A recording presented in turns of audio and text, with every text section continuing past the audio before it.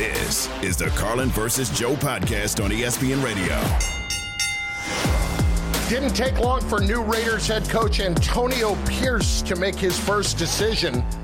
He has benched Jimmy Garoppolo and replaced him with Aiden O'Connell. Oh boy. Carlin versus Joe, ESPN Radio, Sirius XM Channel 80, presented by Progressive Insurance. 888-SAY-ESPN is the telephone number on the Dr. Pepper call-in line. 888-SAY-ESPN, 888-729-3776. The Raiders had been leading toward O'Connell to start against the Giants this coming week. He's already started one game when Garoppolo was hurt. But, boy, what does this say about Jimmy G and where his career is right now? I mean, if he's always been, to me, as much as we talk about him as the guy, well, listen, no matter what his numbers are, anywhere he goes, they win, right? They win in San Francisco, and that was basically it. It wasn't, let me go to the Raiders and win. That didn't happen. Now, Jimmy G, whatever the numbers are, they're going to win games because he doesn't kill you. But that's the thing, Joe. When you're bringing somebody like that into your organization to replace someone like Derek Carr, you are basically saying, we believe we have enough things around you already that you will be successful. Because Jimmy Garoppolo is never going to go out there and make other players better. He's the guy that you want to go out there and not screw it up. He's Andy Dalton. That's where he is. He's Andy Dalton. He'll be a journeyman the rest of the way. Another team will probably give him a shot as a starter, but no one's going to bring him in as a starter and as a look at the franchise guy. He's going to be a placeholder moving forward and then probably a competent backup type of guy that bounces around a little bit. Garoppolo is perfect in the sense that he now has been the case study for why Kyle Shanahan is such a brilliant offensive mind and why Josh McDaniels isn't a brilliant offensive mind. I think that's what it is. Anyone can sit here and argue that Garoppolo had so much more in San Francisco. He didn't have that much more, right? Like at the end, he had Ayuk and Samuel, and Christian McCaffrey got there in that last season. But Garoppolo went to the Super Bowl against the Chiefs the year with, he had Kittle, he had Emmanuel Sanders. I think Debo had just gotten there, but he didn't have Christian McCaffrey.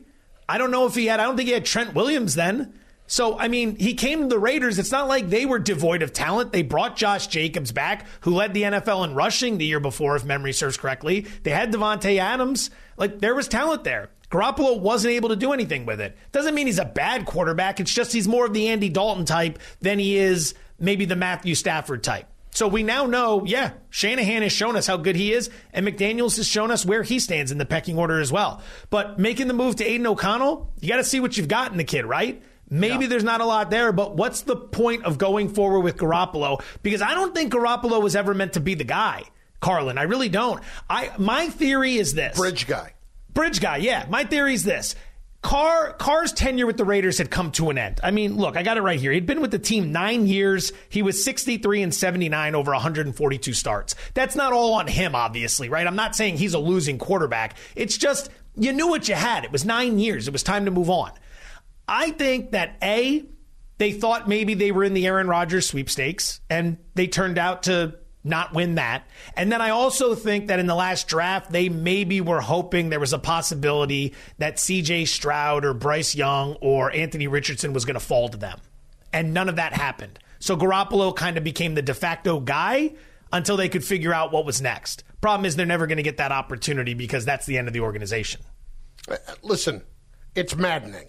It's maddening that these are the kind of decisions that are made. Let's listen to Q Myers, host of Game Night, who, of course, is with you out there in Vegas, and he knows the situation pretty well, too, on the decision to move from Carr to Jimmy G, maybe playing a big role in how all this went down this week. If you're going to go out and get your guy, you've got to get the guy. You can't just get a guy. And then they ultimately end up with Jimmy G, and I think we all know who Jimmy G is. He's an injury-prone quarterback. That availability is always going to be a question. And then you say, okay, maybe they know something I don't know. Maybe they know how to get the most out of him. Now they're going to open up the offense. But you can see the frustration boiling over from players. Something didn't sit right, and it just kind of felt like, this team wasn't going in the direction that they needed to go. And so ultimately, I believe that's why, Mark Davis made the decision.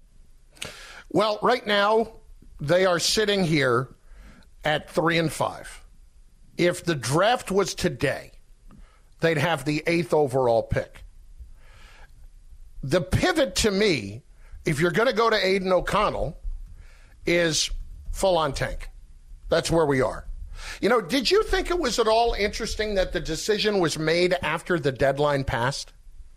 I wonder if that played at all into it with Mark Davis, if he was looking at the deadline and said, wait a second, we didn't do anything. We've got a wide receiver who wants out. Maybe I can get that number off my books right now.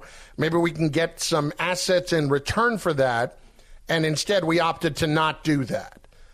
Do you think there was any role in the timing at all of the firing, given that the deadline passed and the Raiders didn't do anything at all with trading those kind of guys away? He's the owner of the team. So if he wanted to see Adams get moved by the deadline and the team didn't do it, and he got mad at that and then decided to part ways with everybody, that's on him. They have to take his orders. So if he wants to move Adams, he should have been Monday night, Tuesday morning, calling up Ziegler and everybody else saying, we're moving this guy. Get the word out there. Get what you can in return. We're moving on from him. That's on him. So, no, I think, what I think really spurned this? Davis isn't the richest of all the NFL owners. The idea of carrying this contract for as long as he's going to have to pay these guys while paying a new regime, that's not going to sit all that well with him. But I think something's changed with him the last few years now that he's down here in Vegas. He's a part owner of the Las Vegas Aces, the WNBA team. They've won back-to-back titles. People made their jokes about him out on the court dancing with them after they just won that last title a few weeks back. But the thing is, he enjoyed that. They won. They've won twice. That is a hell of an organization they're running down there. Back-to-back championships. And on top of that, he lives in a city where the hockey team just won the Stanley Cup. And everyone in this town loves that hockey team. He is tired of being the owner of the also-ran franchise that's constantly screwing up while everyone around him is succeeding. Because if you go back pre-Vegas, he's in the Bay Area in a building directly next to a basketball arena in which there was a dynasty that was existing while he was still there. Now, they moved across the water, but the Giants had won 3 World Series in 10, 12, and 14. The Niners have been very successful. The A's had been in the playoffs. They fell on tough times, obviously. The Sharks were in the Stanley Cup final. His franchise is never doing anything, and I think he's getting sick of it. And I think being down here, winning with the Aces, watching the Golden Knights win, and then watching his franchise just putter along, I think that sped this process up a little bit. I don't think he has as much tolerance for this as he used to. And I go back to something that you talked about a few weeks ago when we were discussing Vegas as a sports city. They love a winner. Love a winner here. As you talked about, that the Knights came in and marketed it beautifully of, hey, Vegas born. We're from here. We are Vegas. As opposed to the Raiders who just come in. And I can understand where Mark Davis would have the feeling of just coming in, well, we're an NFL team. We're NFL, baby, and everybody is going to gravitate toward that right away. But now it's so clear they want a winner, and the Raiders have been a vagabond organization from when they went to L.A. and then back to Oakland. Like the whole thing, it has never felt like a place that was settled into a home, even when they went back to Oakland. So now that's supposed to be the case. Well, let's see if that plays out that way. But for me, just finding a quarterback who is serviceable. Last part of this. At 3-5, at the 8th spot now, with the following teams in front of them. Arizona, Carolina, Arizona, Chicago twice. Giants, New England, Green Bay, Indianapolis. Can they find themselves into the top 3 by the end of the year? Yeah, if you finish the season with 3 wins, you'd be up there. Yeah. You'd be up there. It's possible they could finish with 3 wins, right? Well, if they do it the right way. But Antonio Pierce isn't going to want to lose. This is a showcase for him. Aiden O'Connell's not going to want to lose. This is a showcase for him. What's the organizational mandate? Remember what happened in Houston last year in the last game of the season? Lovie Smith wanted to win that game. The Texans did not. Now, they ended up with C.J. Stroud number 2 overall, and it's looking pretty good, but that wasn't by design. Let's be very clear about that. That was not by design. Antonio Pierce, I covered him when he was with the Giants. And there was never at any point when I thought to myself, there's a future head coach. And a couple of reasons why was, I remember one time there was a flyer, like a card going around the locker room for his birthday party. And let's just say it had some cheeks on it. It was in his locker as the media came up. And I said, AAP, maybe you want to cover that up right now. And he's like, oh, thanks. And I was on the float with them when they won the 2007 Super Bowl against the Patriots. And they were having a good time with the linebackers, led by AP. They were having a good time. Well, people grow, they mature, they change. Yes, absolutely they do. I never have. Carlin versus Joe. ESPN Radio, Sirius XM, Channel 80. The first college football playoff rankings are out. And somehow everyone in the room is supposed to ignore the biggest story in the sport. Yeah, right. That's next on ESPN Radio. This is the Carlin versus Joe podcast on ESPN Radio.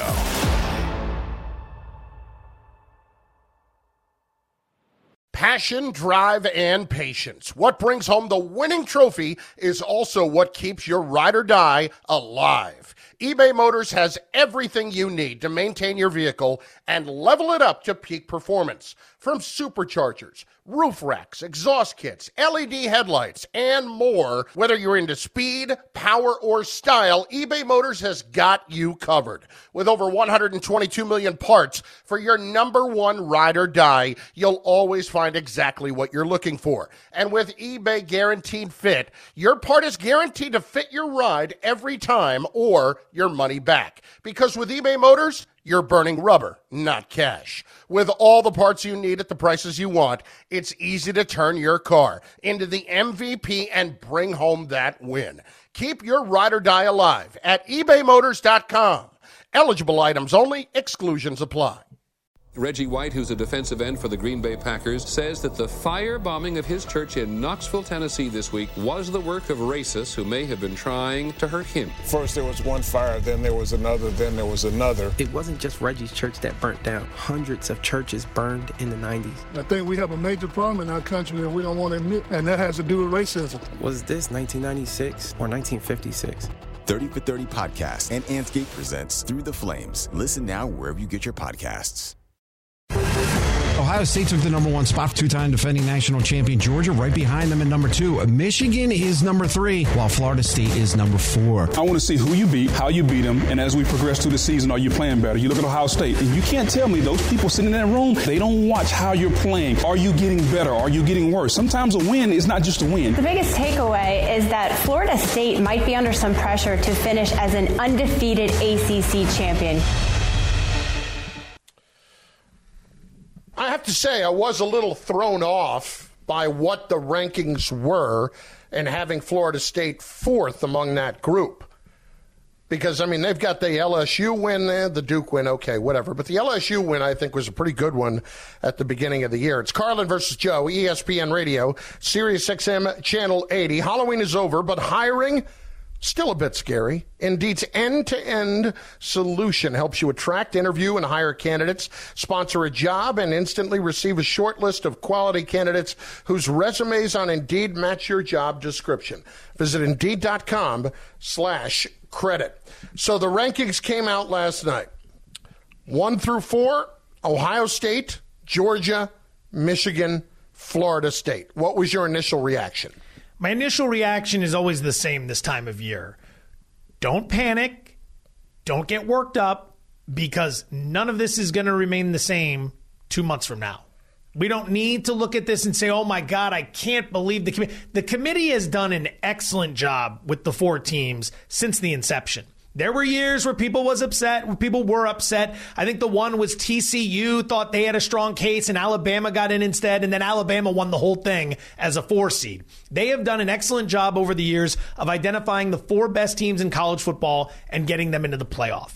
Ohio State number 1 is clearly based on resume. They went to Notre Dame and won. They beat Penn State. Nobody's got a resume as good as that. So if you want to put them number 1, okay, so be it. It's the Buckeyes. It's not like they came out of left field. Now, Georgia and Michigan at 2 and 3 represent 2 teams that don't have great resumes, but they have buried the opposition at every turn, and they're respected programs, at least in terms of what they've done on the field, not from a Stein-stealing standpoint. And then Florida State number 4, you make a great point. They are undefeated. The LSU win was great at the beginning of the year, but LSU has since lost 2 games. Yeah. So the Clemson win doesn't look all that great because Clemson's really down this year. And the Duke win, while a win over a ranked opponent, it's Duke, and it doesn't get people all that gassed up. So I think they got the top 4 are correct, and I'm not going to get too worked up about the order because this will not be the order in a month.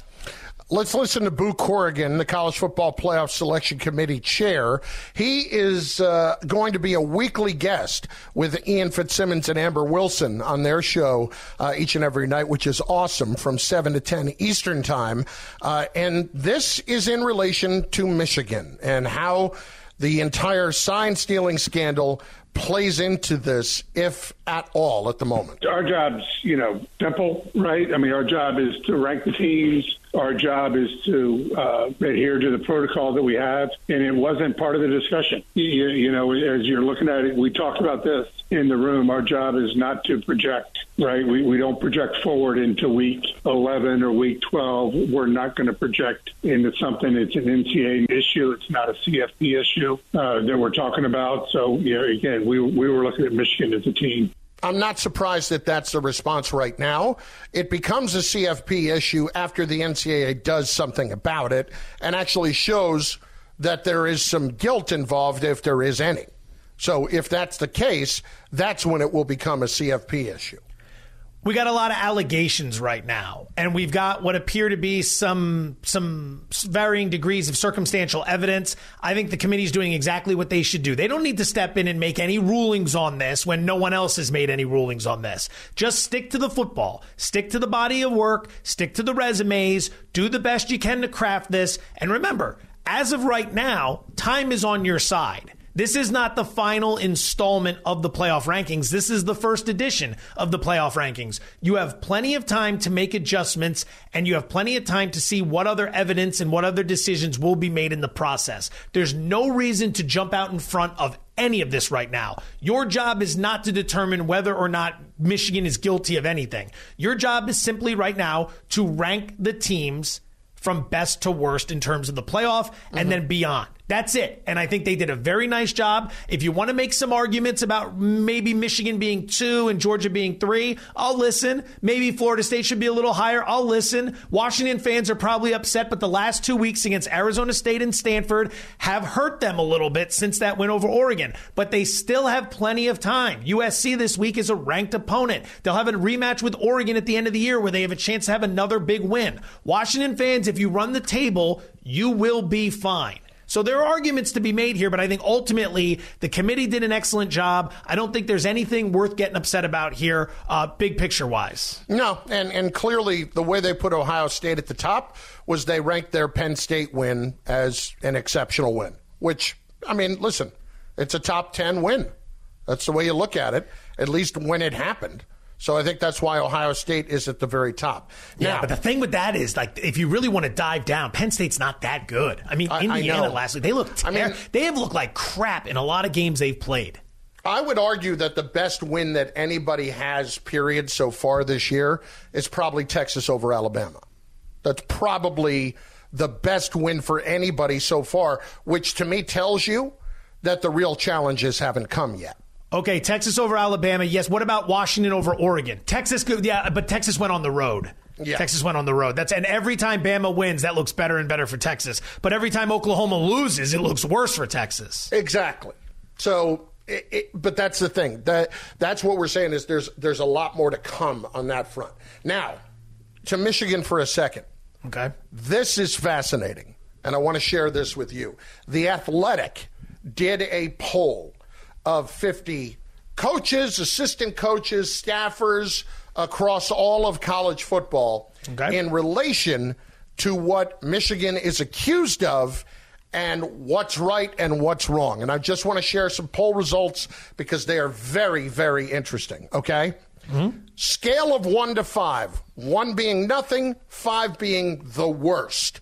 What is the scale? Where would you put the accusations that are against Michigan in terms of how bad they are? Out of the 50, 39 answered a 4 or a 5. Whoa. Saying it was really, really bad. You got a lot of people out there saying this isn't that big of a deal. The coaches in this poll apparently feel differently. Yeah. And again, there's staffers in there. There's also assistant coaches in there. Should Michigan be punished for this, if proven true? 47 out of 50, yes. Woo. Does Jim Harbaugh have plausible deniability of this situation as he has tried to portray? 35 out of 50 say no, and 9 are unsure. Okay? Unsure are probably guys that have worked with Harbaugh. I'm unsure. 2 last ones. How much do you think that this has played into the success of Michigan since the beginning of 2021? Because remember, before that, things were not going great for Harbaugh. So has this played into the success of Michigan, these allegations, since 2021? 37 out of 50 say yes. Okay. And then the last one, which to me is just a no-brainer right now, is now the time to have player-to-coach direct communication. In other words, the earpieces in the headset, in the headphone, and the helmets and all that. 42 out of 50 say yes. Would love to meet the 8 saying no. They must have great sign stealing systems in place. Because why would you not want to just move on from this? Stop with all the stealing of the signs. Stop sending guys on the road. Stop breaking down the tape. You can eliminate all of it. Just find a way to put the piece in the helmet. I wonder if any other sport does that. Does any other sport have a helmet where you can communicate from the coach to the player in order to get the play in? Does that exist anywhere else? Not that I can think of. I mean, in baseball, you've got the thing between the catcher and the pitcher You two are not getting the joke. Of course it exists. It exists in the NFL. It's very obvious. It's so obvious that they already should have done it. That's the point I'm getting at. It's the same sport. It's already out there. It's already out there and being done. NASCAR. Who said NASCAR? Was that Evan? Yes. Yes, it was. You see more NASCAR in the NFL right now. That's what my favorite. The crew chief is in the driver's ear the whole time. So is the spotter. You said different sport. I'm with Carlin on this. I'm sorry. I work with simpletons. No. I'm sorry. That was Here's a Hembo what you're move. not. That was a Hembo move. You guys get mad when I question Hembo, though. You get mad, so now you're coming at me, but you get mad when I question Hembo. You got to pick a lane, gentlemen. No, here's what I'm going to say. You want to be a comedian? Learn how to set it up properly. That's all I'm going to say. That's what I would say. Carlin versus Joe, ESPN Radio, Sirius XM Channel 80. One final quick last thing about it. What this also says to me, Joe, if their allegations are proven true and Michigan gets a slap on the wrist, look out, Jack, because everyone on the planet who isn't doing it yet is going to be doing it. Make sure that we know that's true. Speaking of Michigan, the school at the center of the latest sign-stealing scandal actually played last night, and you won't want to miss what their head coach had to say. It's next on ESPN Radio. This is the Carlin versus Joe podcast on ESPN Radio. Death is the only punishment here. Now streaming, FX's Shogun. My master asks what you seek here. To vanquish our common enemies. Based on the global bestseller by James Clavell. War is coming. The epic saga of war, passion, and power. Let it come. FX's Shogun. Now streaming on Hulu. It's always a good moment when we have our guy Paul Feinbaum on the Paul Feinbaum Show, and this Good Hands moment of the week brought to you by Allstate. With insurance from Allstate, you'll be game day ready every day. Visit allstate.com or call a local agent today to learn more. Allstate, You're in good hands. Mr. Feinbaum, it's Chris, it's Joe. As always, we appreciate your time. And we want to start with playing a clip from Jim McElwain from last night, the head coach at Central Michigan. Of course, the story came out yesterday that Connor Stalions, or somebody who looked like Connor Stalions, was spotted in... What is a sentence I never expected to say in my life? Someone who looked like Connor Stalions was spotted on the Central Michigan bench in the opener against Michigan State, potentially stealing more signs there. Here is Jim McElwain's response to that after the game that they played last night in some action. We've obviously are aware of a picture floating around with the sign stealer guy. Our people are doing everything they can to get to the bottom of it. We're totally unaware of it. I certainly don't condone it in any way, shape, or form. And, I do know that his name was on none of the passes that were let out. Now we just keep tracing it back and try to figure it out. But it's in good hands with our people. And again, there's no place in football for that. Paul, the floor is yours. Well, Jim is completely right. And guys, we've talked about this for 2 weeks, and I was slow to come around because I really felt maybe we were all just indicting Jim Harbaugh because, he's a creep and he thumbs his nose at everyone, including those of us who try to cover him honestly and objectively. But this thing has now gone not to DEFCON 1, but maybe to 2 or 3, when it's an extremely serious situation, and there's not a coach in college football that does this to this extent. They all steal signs, but nobody is as surreptitious and as disingenuous as what I believe this program is doing. Now, ultimately, can we lay it at Jim Harbaugh's feet? Not yet, but I think we're getting there. Jim McElwain was an assistant at Michigan in 2018. He was the wide receiver coach, so that's clearly a connection people are going to start to draw and talk about. You covered McElwain, obviously, when he was at the University of Florida in the SEC. What do you think of this? I mean, just his connection to the entire thing.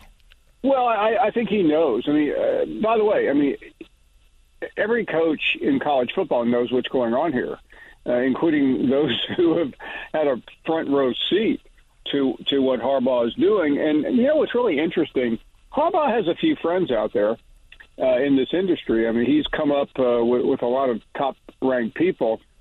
Have you heard anybody defend him yet? No. I haven't heard anyone stand up. And, some people may have said, we don't have all the facts.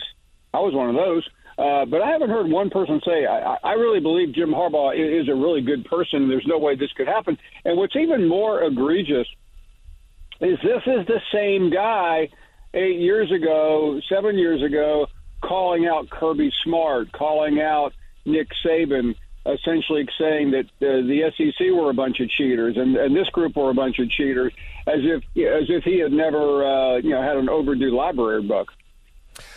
Paul Feinbaum with us at the Paul Feinbaum Show. What strikes me right now is normally, Paul, this would occur to me to be more of an honor among thieves of we're not going to talk about anybody else lest somebody come in and investigate our house and what's going on with us. But yet it feels like behind the scenes right now there are plenty of people lining up here on Harbaugh. Is that your read on this? It is, and I think what's really interesting is we're now in the crux of the season. With the first CFP rankings, which came out last night, which I think we all agree don't mean very much. We're talking about the possibility of Michigan ending up in one of those 4 spots. It's overwhelmingly possible. And leaving someone else out who may have earned the spot honestly. And I think the perception now among almost everyone in college football is that Michigan is cheating. Michigan is doing things that are completely outrageous to the sport. And again, I think it's always worth reminding people, coaches steal signs all the time, during games, before games. No one, in my recollection, has ever sent anyone out in advance to do what they are accused of doing here, that's the crime. And the fact that, that Harbaugh hasn't said anything about it, understandable. But that's not stopping some attorney for Harbaugh to come out and slap his hand against the podium. That's not stopping the university. I haven't heard anybody from the university. All I've seen is a report the other day from the Wall Street Journal that they have put a pause on offering him a new contract. And on top of that, back to what we said earlier, no one is vouching for his credibility because the guy doesn't have any credibility. So the committee comes out last night.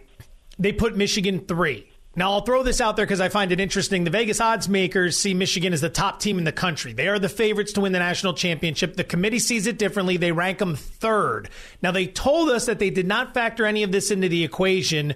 Do you buy that? And do you think all the way through this process they will continue, if it currently stands where it is, to ignore this when it comes to their rankings? Well, I don't believe they've ignored it, and here's why. Ward Manuel, the athletic director at Michigan, is on this committee. So you hear the people say, well, of course, he recuses himself. Well, that's only when they're talking about Michigan. But these 12 people are living together for 3 days. Now, they're not a hard life, by the way. I mean, with caviar and Italian wines at a 5-star resort, even in Grapevine, Texas. But the point being, they're asking him. I mean, if you were on that committee, you would ask, "Hey, Ward, what's the deal with you and Harbaugh?" And by the way, it's well known. This isn't some speculation. These two guys hate each other, which I don't think is hard to do if you've ever met Jim Harbaugh. So it's fascinating what Ward Manuel is signaling to his colleagues on this committee. And these guys really become friends. I mean, you remember when you were in high school, you went away for the weekend with a group of people on a leadership deal. Now, I'm sure you didn't do that, Joe. You were too busy, figuring out the odds. But some people do that. And so, I mean, I think the only entity right now that can stop this train is the Big Ten commissioner, Tony Batiti. But he doesn't want to. The Big Ten doesn't want to get rid of their cash cow. They're the best thing they have going for it right now, especially if Michigan knocks Ohio State out of the playoffs. So it's an intriguing situation. I don't think we've ever been at a precipice like this before in the history of the college football playoff. We've had teams that were susceptible, but players, I should say, susceptible. Cam Newton in 2010, we weren't sure whether he'd be eligible, but it turned out that he was. But that's where we are right now as we head toward the turn in college football. Paul, great stuff. Appreciate it as always. Can never get enough Feinbaum, especially on Harbaugh. Thanks, Paul. My pleasure, guys. Thank you. Have a great show. Paul Feinbaum of the Paul Feinbaum Show on SEC Network.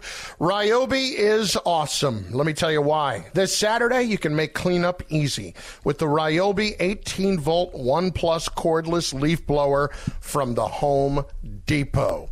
Carlin versus Joe, ESPN Radio, Sirius XM Channel 80. The best bet in all of sports continued last night. It's next. Carlin versus Joe, ESPN Radio, and the ESPN app. This is the Carlin versus Joe podcast on ESPN Radio. Carlin versus Joe, pizza money alert. Pizza.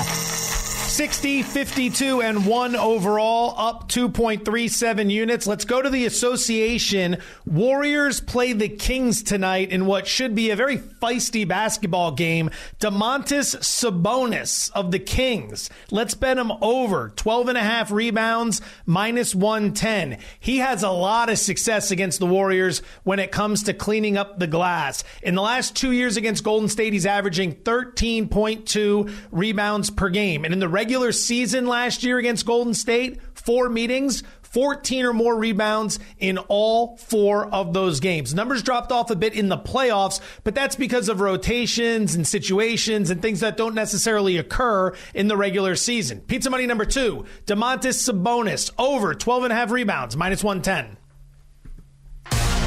There's a new superstar in the NBA. Wemby, the deep catch, the turn, and the flush. And all season, Carlin versus Joe have their eyes on Victor Wembanyama. that was so special. This is Wemby Watch. It's Victor Wembanyama Day. And Joe ain't lying. He knows them better than his parents. It's Carlin versus Joe, ESPN Radio, Sirius XM Channel 80. Remind the fans where we went last night on Wemby Watch. All right, so we've been on something since the beginning of the season, and sometimes you pull a thread and it happens to work out in sports betting, and then you ride the train and life is good. And so far, life has been very good for us in one specific regard. Betting over on Victor Wembanyama turnovers. Now, I want to be very clear about something, and we'll reiterate this at the end. We love this kid. We're rooting for him. We think he's fantastic, okay? There's a lot to love, and we will discuss that. But there's an angle here that's been profitable, and as a result, we've been taking advantage of it. So in game one of the season, his turnover prop was 1.5. We bet the over, that he would have 2 or more turnovers. And we laid some juice on that, but it was based on the fact that he was only playing 20 minutes per game in the preseason, but still recording about 3 turnovers per game. We made the bet, we won. Game number 2, they bump it up to 2.5. The word's starting to get out. Prop's no longer 1.5 turnovers, it's 2.5. We bet over. It cashes again, and then again, and then last night again. He's had 4 or more turnovers in every single game he's played.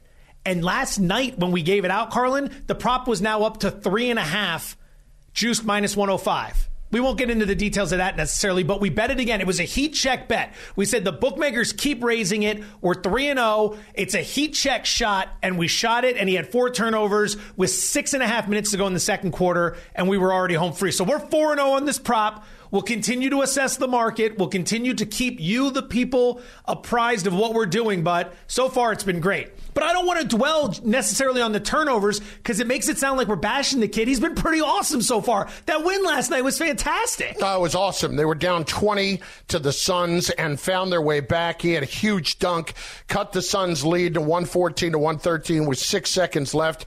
And then Kevin Durant, standing in the corner, just had Keldon Johnson come from behind and take the ball away from him. And Durant stood there for about another 5 to 8 seconds with his hands up, just not moving, like, guys, I got completely mugged there and fouled. Meanwhile, Johnson goes up, makes the layup with 1.8. Spurs win that game. Here's Wembanyama, first of all, about facing Durant. I mean, he's just like in the highlights, but everything expected. But you know, it's what I thought before even doing my first game, that every night is going to be special in a way or another. And yeah, sometimes I want to think like, yo, this is a guy that I've watched for 10 years. This is like my idol, but I got to lock in and think, yeah, he's going to try and step on me the whole game. So I got to lock in, and I don't care, he's my idol. I got to go into them. And to your point earlier, like, we're going to have fun watching this guy play. Oh my God. He's so good.